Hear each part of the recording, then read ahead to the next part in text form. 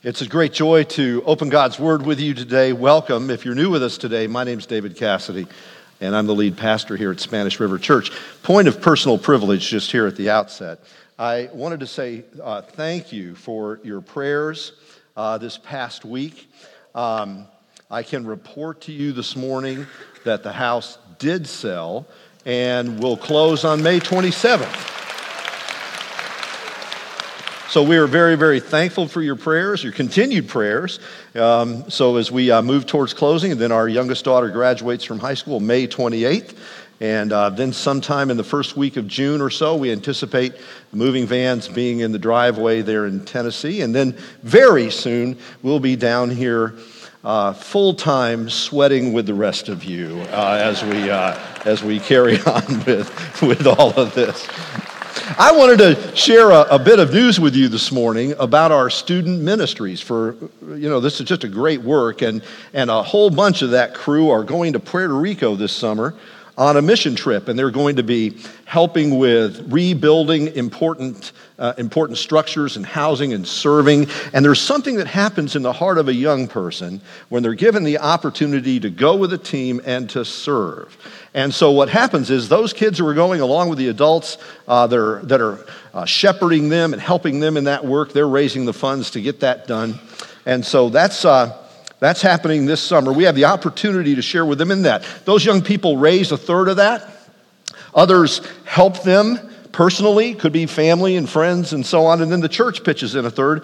We've got a $5,000 need to help that team get to Puerto Rico and do their mission work this summer. Now, that's not $5,000 per person. That's it. That's the whole thing. I mean, we could just get that taken care of this morning, couldn't we? And so you can do that by just going to SpanishRiver.com and then hitting the Give button there, and coming down, you'll see a place where you can contribute to student ministries. And I would encourage each and every one of us to give a gift to student ministries, because I believe when the Lord lays hold of a teenager, takes hold of their heart, introduces them to service, I'm telling you, God can just do amazing things through their lives and what He's doing there. So I encourage you to join in that. Now, I want to ask you to turn with me this morning to Matthew chapter 13. A few weeks ago, we celebrated Easter together. And you'll remember that we mentioned that in the 40-day period between Easter, Jesus' resurrection, and Jesus' ascension, the Bible tells us that He took that 40-day time and He taught His disciples concerning the kingdom. And so as we go through Matthew's gospel together, we've been doing that since just before Christmas, as Advent began, looking at Christ revealed to us as our King of hope. This is a great opportunity for us in that intervening period to do the same, to look at Jesus' specific teaching about the kingdom. We began with a parable that Jesus taught about a sower. A man went out to sow, and he said the seed was the word of God that goes down into our hearts. And that's why we have to watch over our hearts with all diligence, because as the writer of Proverbs says, out of our hearts come the issues of life. So God sows the seed of the gospel into our hearts. We are born anew by the incorruptible seed of the gospel, Peter tells us. But then Jesus tells another sower parable. And Al handled that for us last week so powerfully and beautifully.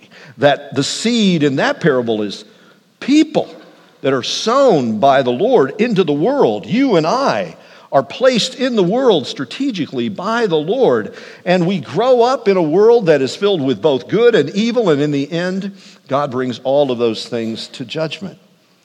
We pick up today with three parables that Jesus tells in Matthew 13, and we're going to read together a few verses starting in verse 44. And we're going to read through 50. So if you've got a Bible, please follow along. You can follow along on the screen or your app or a printed version. So hear God's word. The kingdom of heaven is like treasure hidden in a field, which a man found and covered up. And then in his joy, he goes and he sells all that he has and buys that field. Again, the kingdom of heaven is like a merchant in search of fine pearls, who on finding one pearl of great value, went out and sold all that he had and bought it. Again, the kingdom of heaven is like a net that was thrown into the sea and gathered fish of every kind. And when it was full, men drew it ashore and sat down and sorted the good into containers, but threw away the bad. And so it will be at the end of the age. The angels will come out and separate the evil from the righteous, throw them into the fiery furnace. In that place, there will be weeping and gnashing of teeth. Jesus then says to his disciples in the next verse, "Do you understand these things?" And they said, "Oh, yes." That was a very confident reply. I'd like us to be able to say yes when we have the Holy Spirit as our teacher put these words into our hearts. So let's pray that that's what happens for us today, shall we? Let's pray. Lord, we don't understand unless you send the Holy Spirit who inspired Matthew to write these words to our hearts, to inscribe them there and renew our minds. So please do that for us, we pray together. In Jesus' name, amen.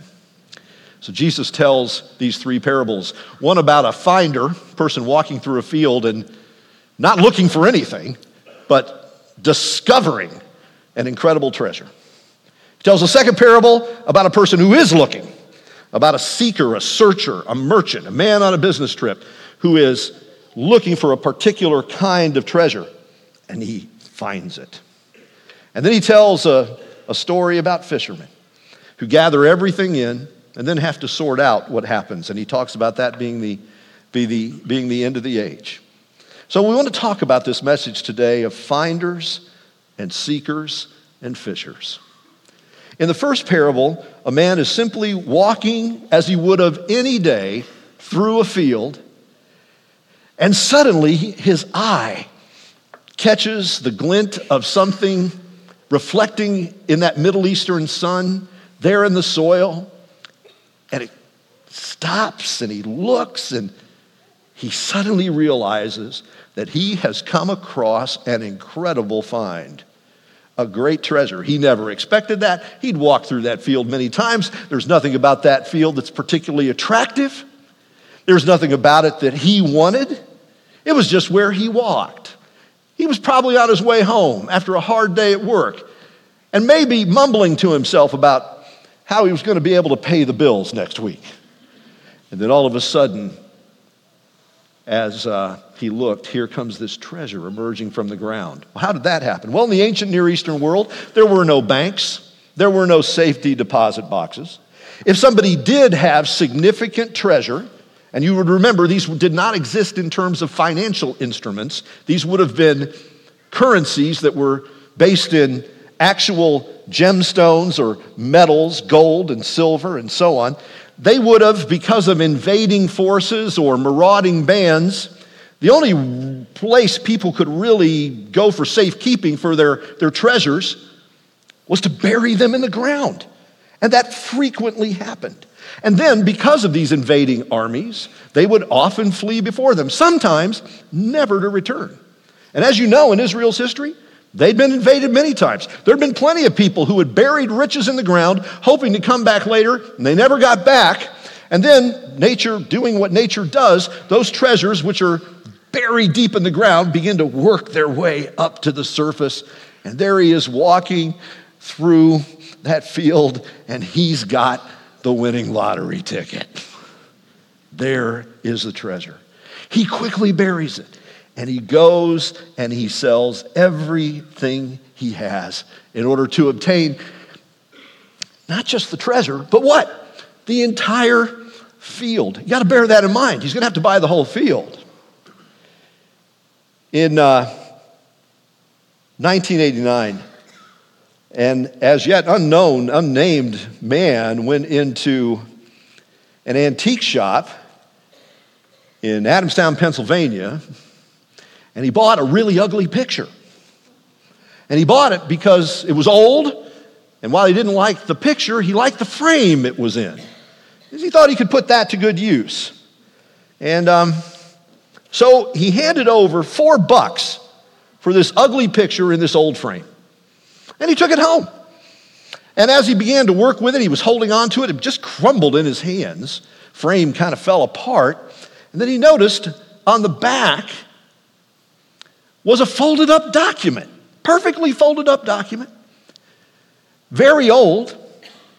And as he opened it up, he discovered one of only 20 original copies of the Declaration of Independence, which isn't a bad day at the office. He took that to, of course, a dealer, and he sold that for $2.4 million. Not a bad return on $4. But of course, the difference for that guy and this guy in the text is all he had to do was cash in. This fellow had to buy the field. And in order to do that, he had to sell everything that he had. So Jesus is telling us that there's something as we are walking along that we see, and it has supreme value. It has a value that is so great, it tells us that it's worth everything else in our lives. The kingdom is more valuable than everything else in our lives. Now, I've sometimes heard people that were going to be ordained for ministry. And when that happens, they stand before a committee, and one of the things they do is they share their personal experience, how they met Christ. And sometimes I've at least a couple occasions, I've heard some guys stand up there and say, well, I grew up in church, and they tell me the church they grew up in, and I was there, and but when I went to college, that's when I heard somebody share the gospel. That's the first time I ever heard the gospel, and I believed on the Lord, and then I became a true Christian. And you go, well, I'm glad you've become a true Christian and not just a churchgoer. But I know the church you grew up in, and they were preaching the gospel. They were preaching the gospel. You just weren't listening. You were, I don't know what you were doing. You were on your phone. You were texting, whatever it was you were doing all those years, but you weren't paying attention. Here's the truth. There's a lot of people who walk through the church. They walk through the field. And they're unimpressed by the field. You know, fields aren't impressive. I grew up in central Indiana. I grew up next to a soybean field. There's nothing particularly impressive about it. Nobody driving through Indiana has ever pulled their car over to the side of the road and gone, look at that field. That's amazing. Look at that field. That's not what happens. People just keep driving until they hit Chicago, right? Just keep going. It's just flat. It's just beans. It's just dirt. Now, this man stopped. He'd walk through that field all the time. There are plenty of people who suddenly, after being around the field all their lives, suddenly somebody says something. And their heart is stirred. Their heart is opened up. And suddenly, Jesus becomes visible and believable and beautiful and valuable. And this Jesus, who before that day had been just some kind of dust-covered person in history, somebody that mom talked about to them and grandmother prayed for them about, because that's what grandmothers and mothers do. They did that for Timothy too. And so all of that praying that's going on, and the Sunday school teacher that shared with them, and the pastor that preached the messages, and the dad who took them to all those classes, and all those things that were in there, those were seeds that were going in, but their heart really wasn't open to it. And then suddenly something happens and they see and they go, wow, look at that. I've had that happen. I had a guy I'd been working with for years, and the Holy Spirit opened up his heart and he believed, and he was just electric with love and with grace, and he was so excited about the scriptures, which until that day he'd felt like he was reading somebody else's emails. You know, it just didn't mean anything to him. He said, what is this? But then after he saw the treasure of the kingdom, the beauty of the King of Jesus Christ, I remember he came in about 2 weeks later into my office. He said, I got to see you. I go, okay, what? His name was Frank. And Frank said, have you seen this? John 3:16. Have you seen this? John 3:16. I said, what's it say? What's it say? Tell me. For God so loved the world that he gave his son, that whoever, me. He was just overwhelmed. He said, have you ever seen that? I said, yeah, it's good, isn't it? It's really good. And he goes, I've never seen it before. I said, you saw it every Sunday behind every goalpost of every game you ever watched. Well, I just never saw it. Did you ever preach on this? I go, oh my gosh, I just retire right now. He saw it. He saw it. He wasn't looking. He found it. I had a 1972 Camaro. That was my very first car. Oh yeah, it was sweet. It was kind of jacked up in the back, had some big racing tires on the back. It was a hypocrite of a car because it only had a six-banger in it. It was like a lawnmower engine. You needed a pull starter on it, really, to be honest with you. I was lucky to get it over 50 miles an hour because my dad knew I wanted to look impressive, but really, he didn't trust me with power. So I had this thing. But the most cool thing about my car was I had a sticker on the back. I had a sticker on the back from Campus Crusade for Christ. It was a campaign they were running back then that said, I found it. I found it. But you know something, friends? Don't you realize this morning that we find when we're not looking? And if that occurs, it's because somebody showed us something. That if you love the Lord this morning, it's because he, what? First loved us.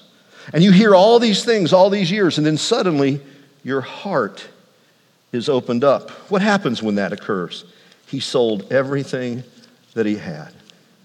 Paul talks about that experience in Philippians chapter 3. Paul was a person with an extraordinary religious and professional pedigree. He came from one of the finest families. He was a Roman citizen. He was a top-notch theologian. He had the equivalent of 2 PhDs. By the time he was 21 years of age, he sat at the feet of the finest teachers. He was a person that every mom, every dad would have said, that's my boy. He had everything going for him, the best universities, the highest religious pedigree, absolutely spotless character, the kind of person you would say, I am proud of my kid. And Paul then goes through all of that pedigree, all of that background, and listen to what he says. Whatever things were gain to me, after talking about all that pedigree, all of his background, I count as loss for the sake of Christ. All of my university education, all of my professional achievements, all of my righteousness, all of my behavior and attitudes that everyone else would say, oh, you're good. Paul says, compared to Jesus, you see, here's what happens. People think there's people they meet and they go, well, that guy, he really needs Jesus because he's a mess. And then we meet people who kind of look like they're together and we go, would you like to join the church? As if they don't need a savior because they're cool. I sometimes hear people say to me, that guy would make a good Christian. What? What are you talking about? Paul was good. And listen to what he said. I count it, he said, rubbish in view of the surpassing value of knowing Christ Jesus my Lord. Philippians chapter 3. I count it as rubbish. That's what the ESV says. The NAS, I think it politely translates it as dung. Rubbish and dung. Okay, the English translators have been very polite with us here. I just want you to know that. There's a Greek word that Paul uses here. I'm going to teach you a Greek word this morning. Normally I wouldn't do that, but I'm going to do it because you should know this Greek word. It's the Greek word skubalon. What does that mean? Skubalon. Well, I will just tell you this. If in Paul's day, chariots had bumper stickers, there'd have been chariots with bumper stickers that said, skubalon happens. I'll just leave it at that. I'm not going to expand on that. I'm just going to leave that to the rest of your imagination. So Paul kind of cusses here in Philippians chapter 3, and he says, in view of the value of Jesus, everything in my life, and you go, oh yeah, the addictions and the bad stuff. No, Paul says the good stuff, the good stuff. In view of the treasure of Jesus, I count everything else as skubalon so that I can gain Jesus. Now I'm going to tell you, when the Holy Spirit opens your eyes and you see the beauty of Jesus, then everything else goes by the boards. And that's because of the next parable. He says there was a man who was a merchant who was looking. He was seeking, he says, fine pearls. And seeing one, he sold everything to get that one pearl. So was Jesus just telling the same story over again? I don't think so. It is a story about a price that's paid to gain something, but this is about a seeker. Ray Whetstone is a gem dealer from Longview, Texas. That meant he was often looking for valuable stones. And he went to a show in Phoenix in 1986, and he saw in a Tupperware container, surrounded by a bunch of other rocks, a large potato-sized rock. And he saw something in it, in that dust-covered potato-sized stone, and he turned to the man behind the table and he said, "How much for that rock?" And the guy said, "I'll sell you the whole Tupperware container." He goes, "Okay, I'll give you $15 for it." He goes, "Oh no, that's too much. I'll take 10. So he gave him the $10 and he walked home with his Tupperware container with his potato-sized rock, which of course was the largest star sapphire ever found, which went in 1984 for $2.28 million. Not bad on $10, but he was looking. And he knew when he saw something. You see, here's the thing. We're typically in our sinful hearts not the seekers. We're not. You say, but the Bible says, God says, seek me. But he says, seek me to those who are already his. He says over and over to Israel, if you seek for me, you'll find me. When you search for me with all of your heart. He does say that to those who are his people. But to those who are not his people, to those who have not yet seen the beauty and the believability and the glory of who Jesus is, the truth is that we're not looking for the Lord. Now, you may be a skeptic this morning. You may count yourself as a seeker. I understand that.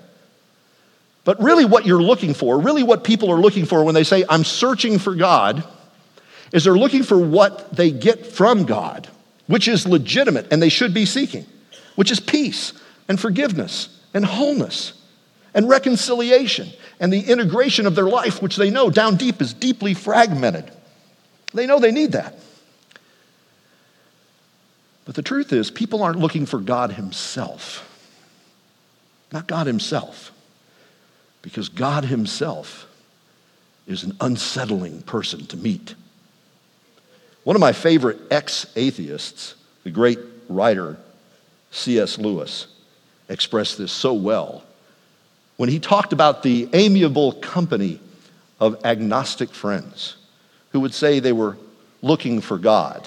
But Lewis notes in his biography, his autobiography, Surprised by Joy, that somebody may as well have said it was the search of the mouse for the cat. And he describes his own conversion like this. He was, of course, a professor at Oxford University at Magdalen College, and I'll just read you a little bit of his experience. You must picture me alone in that room in Magdalen night after night, feeling, whenever my mind lifted, even for a second from my work, the steady, unrelenting approach of him whom I so earnestly desired not to meet. That which I had greatly feared had at last come upon me.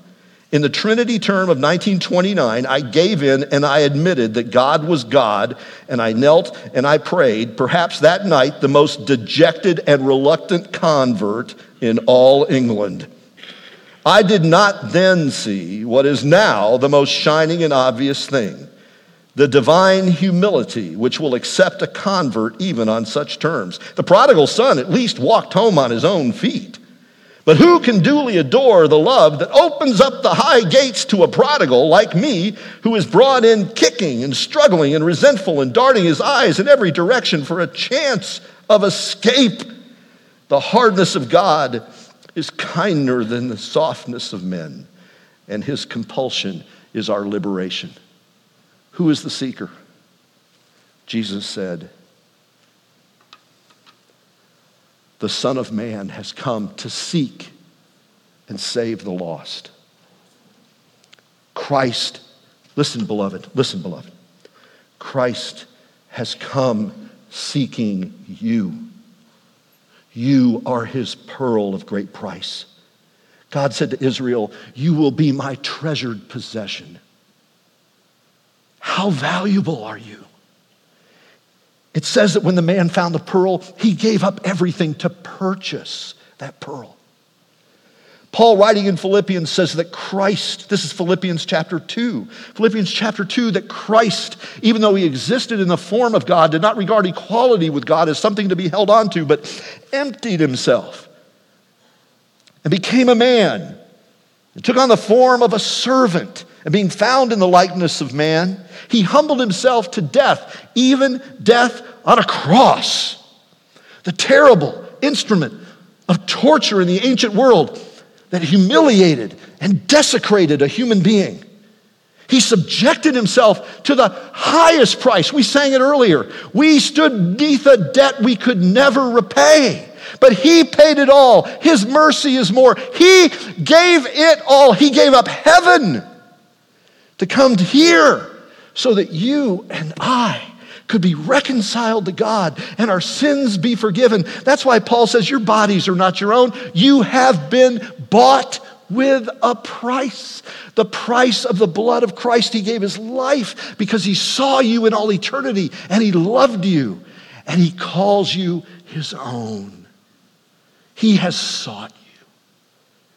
My friends, Lewis experienced the unrelenting pursuit of love that will not give up on a heart. And Christ is coming. He is coming. He is seeking. He is saving. And then he comes in the end, because the final parable talks to us about a day of reckoning. He says that there are those who have to be sorted in the end. We know that'll happen. We're uncomfortable with these words, we admit. We read passages about where there will be weeping and gnashing of teeth, and sometimes Christians talk about this in uncompassionate and unmerciful terms. There was a very famous incident in Northern Ireland where a very fiery brimstone preacher was going after it, and he said, if you're a Mary worshiping papist, you'll go to hell, where there'll be weeping and gnashing of the teeth. The guy in the front row said, well, I haven't got any teeth, he said. The guy looked over the pulpit and said, teeth will be provided. So there were no tears. It's just anger. There's no anger in this text. It's just reality. It's a reality we may prefer to ignore, but life does come to an end and eternity does beckon. Where will you stand on that day? I was in the Holy Land, been there a few times, and the first trip I made, I was in the back seat of this taxi. The driver was going down this road on the outside of the old wall, and there's a T-junction there. As you go down this road, it comes to a T-junction, and there at the T-junction, there's a road sign, and it says, this way to Zion. And then it says, this way to Gehenna. Gehenna is the old word for hell. So I said to the driver, I said, whatever you do, go that way. Go that way.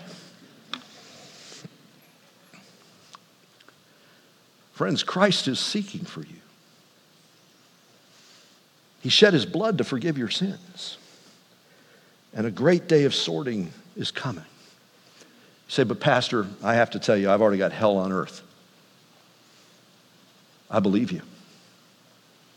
There is a hell on earth. And Jesus experienced it on the cross. He experienced every aspect of God's judgment, God's wrath, the experience of abandonment and alienation. He suffered it all. He was publicly humiliated. He was broken. He was bruised. And he did it because love pays the price for the object of its desire. Every mother in here would pay any price they could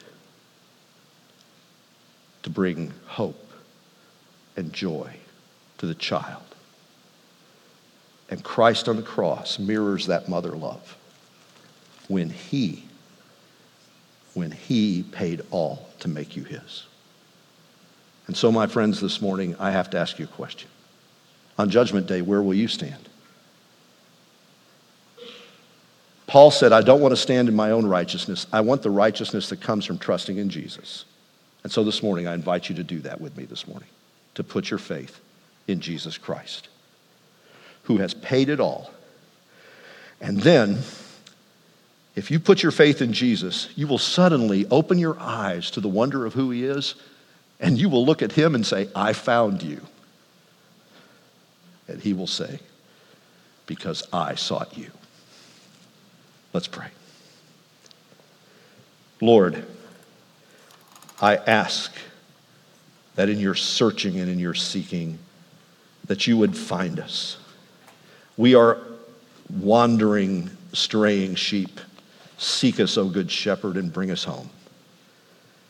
Many of us have not seen the beauty and the wonder of who you are. I know there are people here who have just wandered through the field, and their eyes need to be opened to the beauty and the glory and the glorious majesty of Jesus, your love and tender mercies towards us. And I pray that you would do that. And now, Lord, I pray that for any here this morning who need to put their faith in Christ, the Savior, that they would do so. So quietly in your own heart, pray with me now if you want to give your heart to Jesus. Maybe you've never done that before, and you need to do it. Just pray this with me. Lord Jesus, you are the Savior. Thank you for seeking me. Thank you for finding me. Thank you for dying for me. Thank you for forgiving my sins. Thank you for rising from the dead. And I ask you to live in my heart and overwhelm me with the beauty and the treasure of who you are. I ask this in your precious name. Amen. So this morning, my friends, if you have given your life to Jesus, tell that to somebody nearby before you go today. You could tell me, or you could tell your neighbors, and just pray. And we're here to help you follow Jesus. Friends, from heaven, he came and sought us to be his holy bride. With his own blood, he bought us. And for our life, he died. Amen. Let's stand and bless the Lord who loves us. Amen.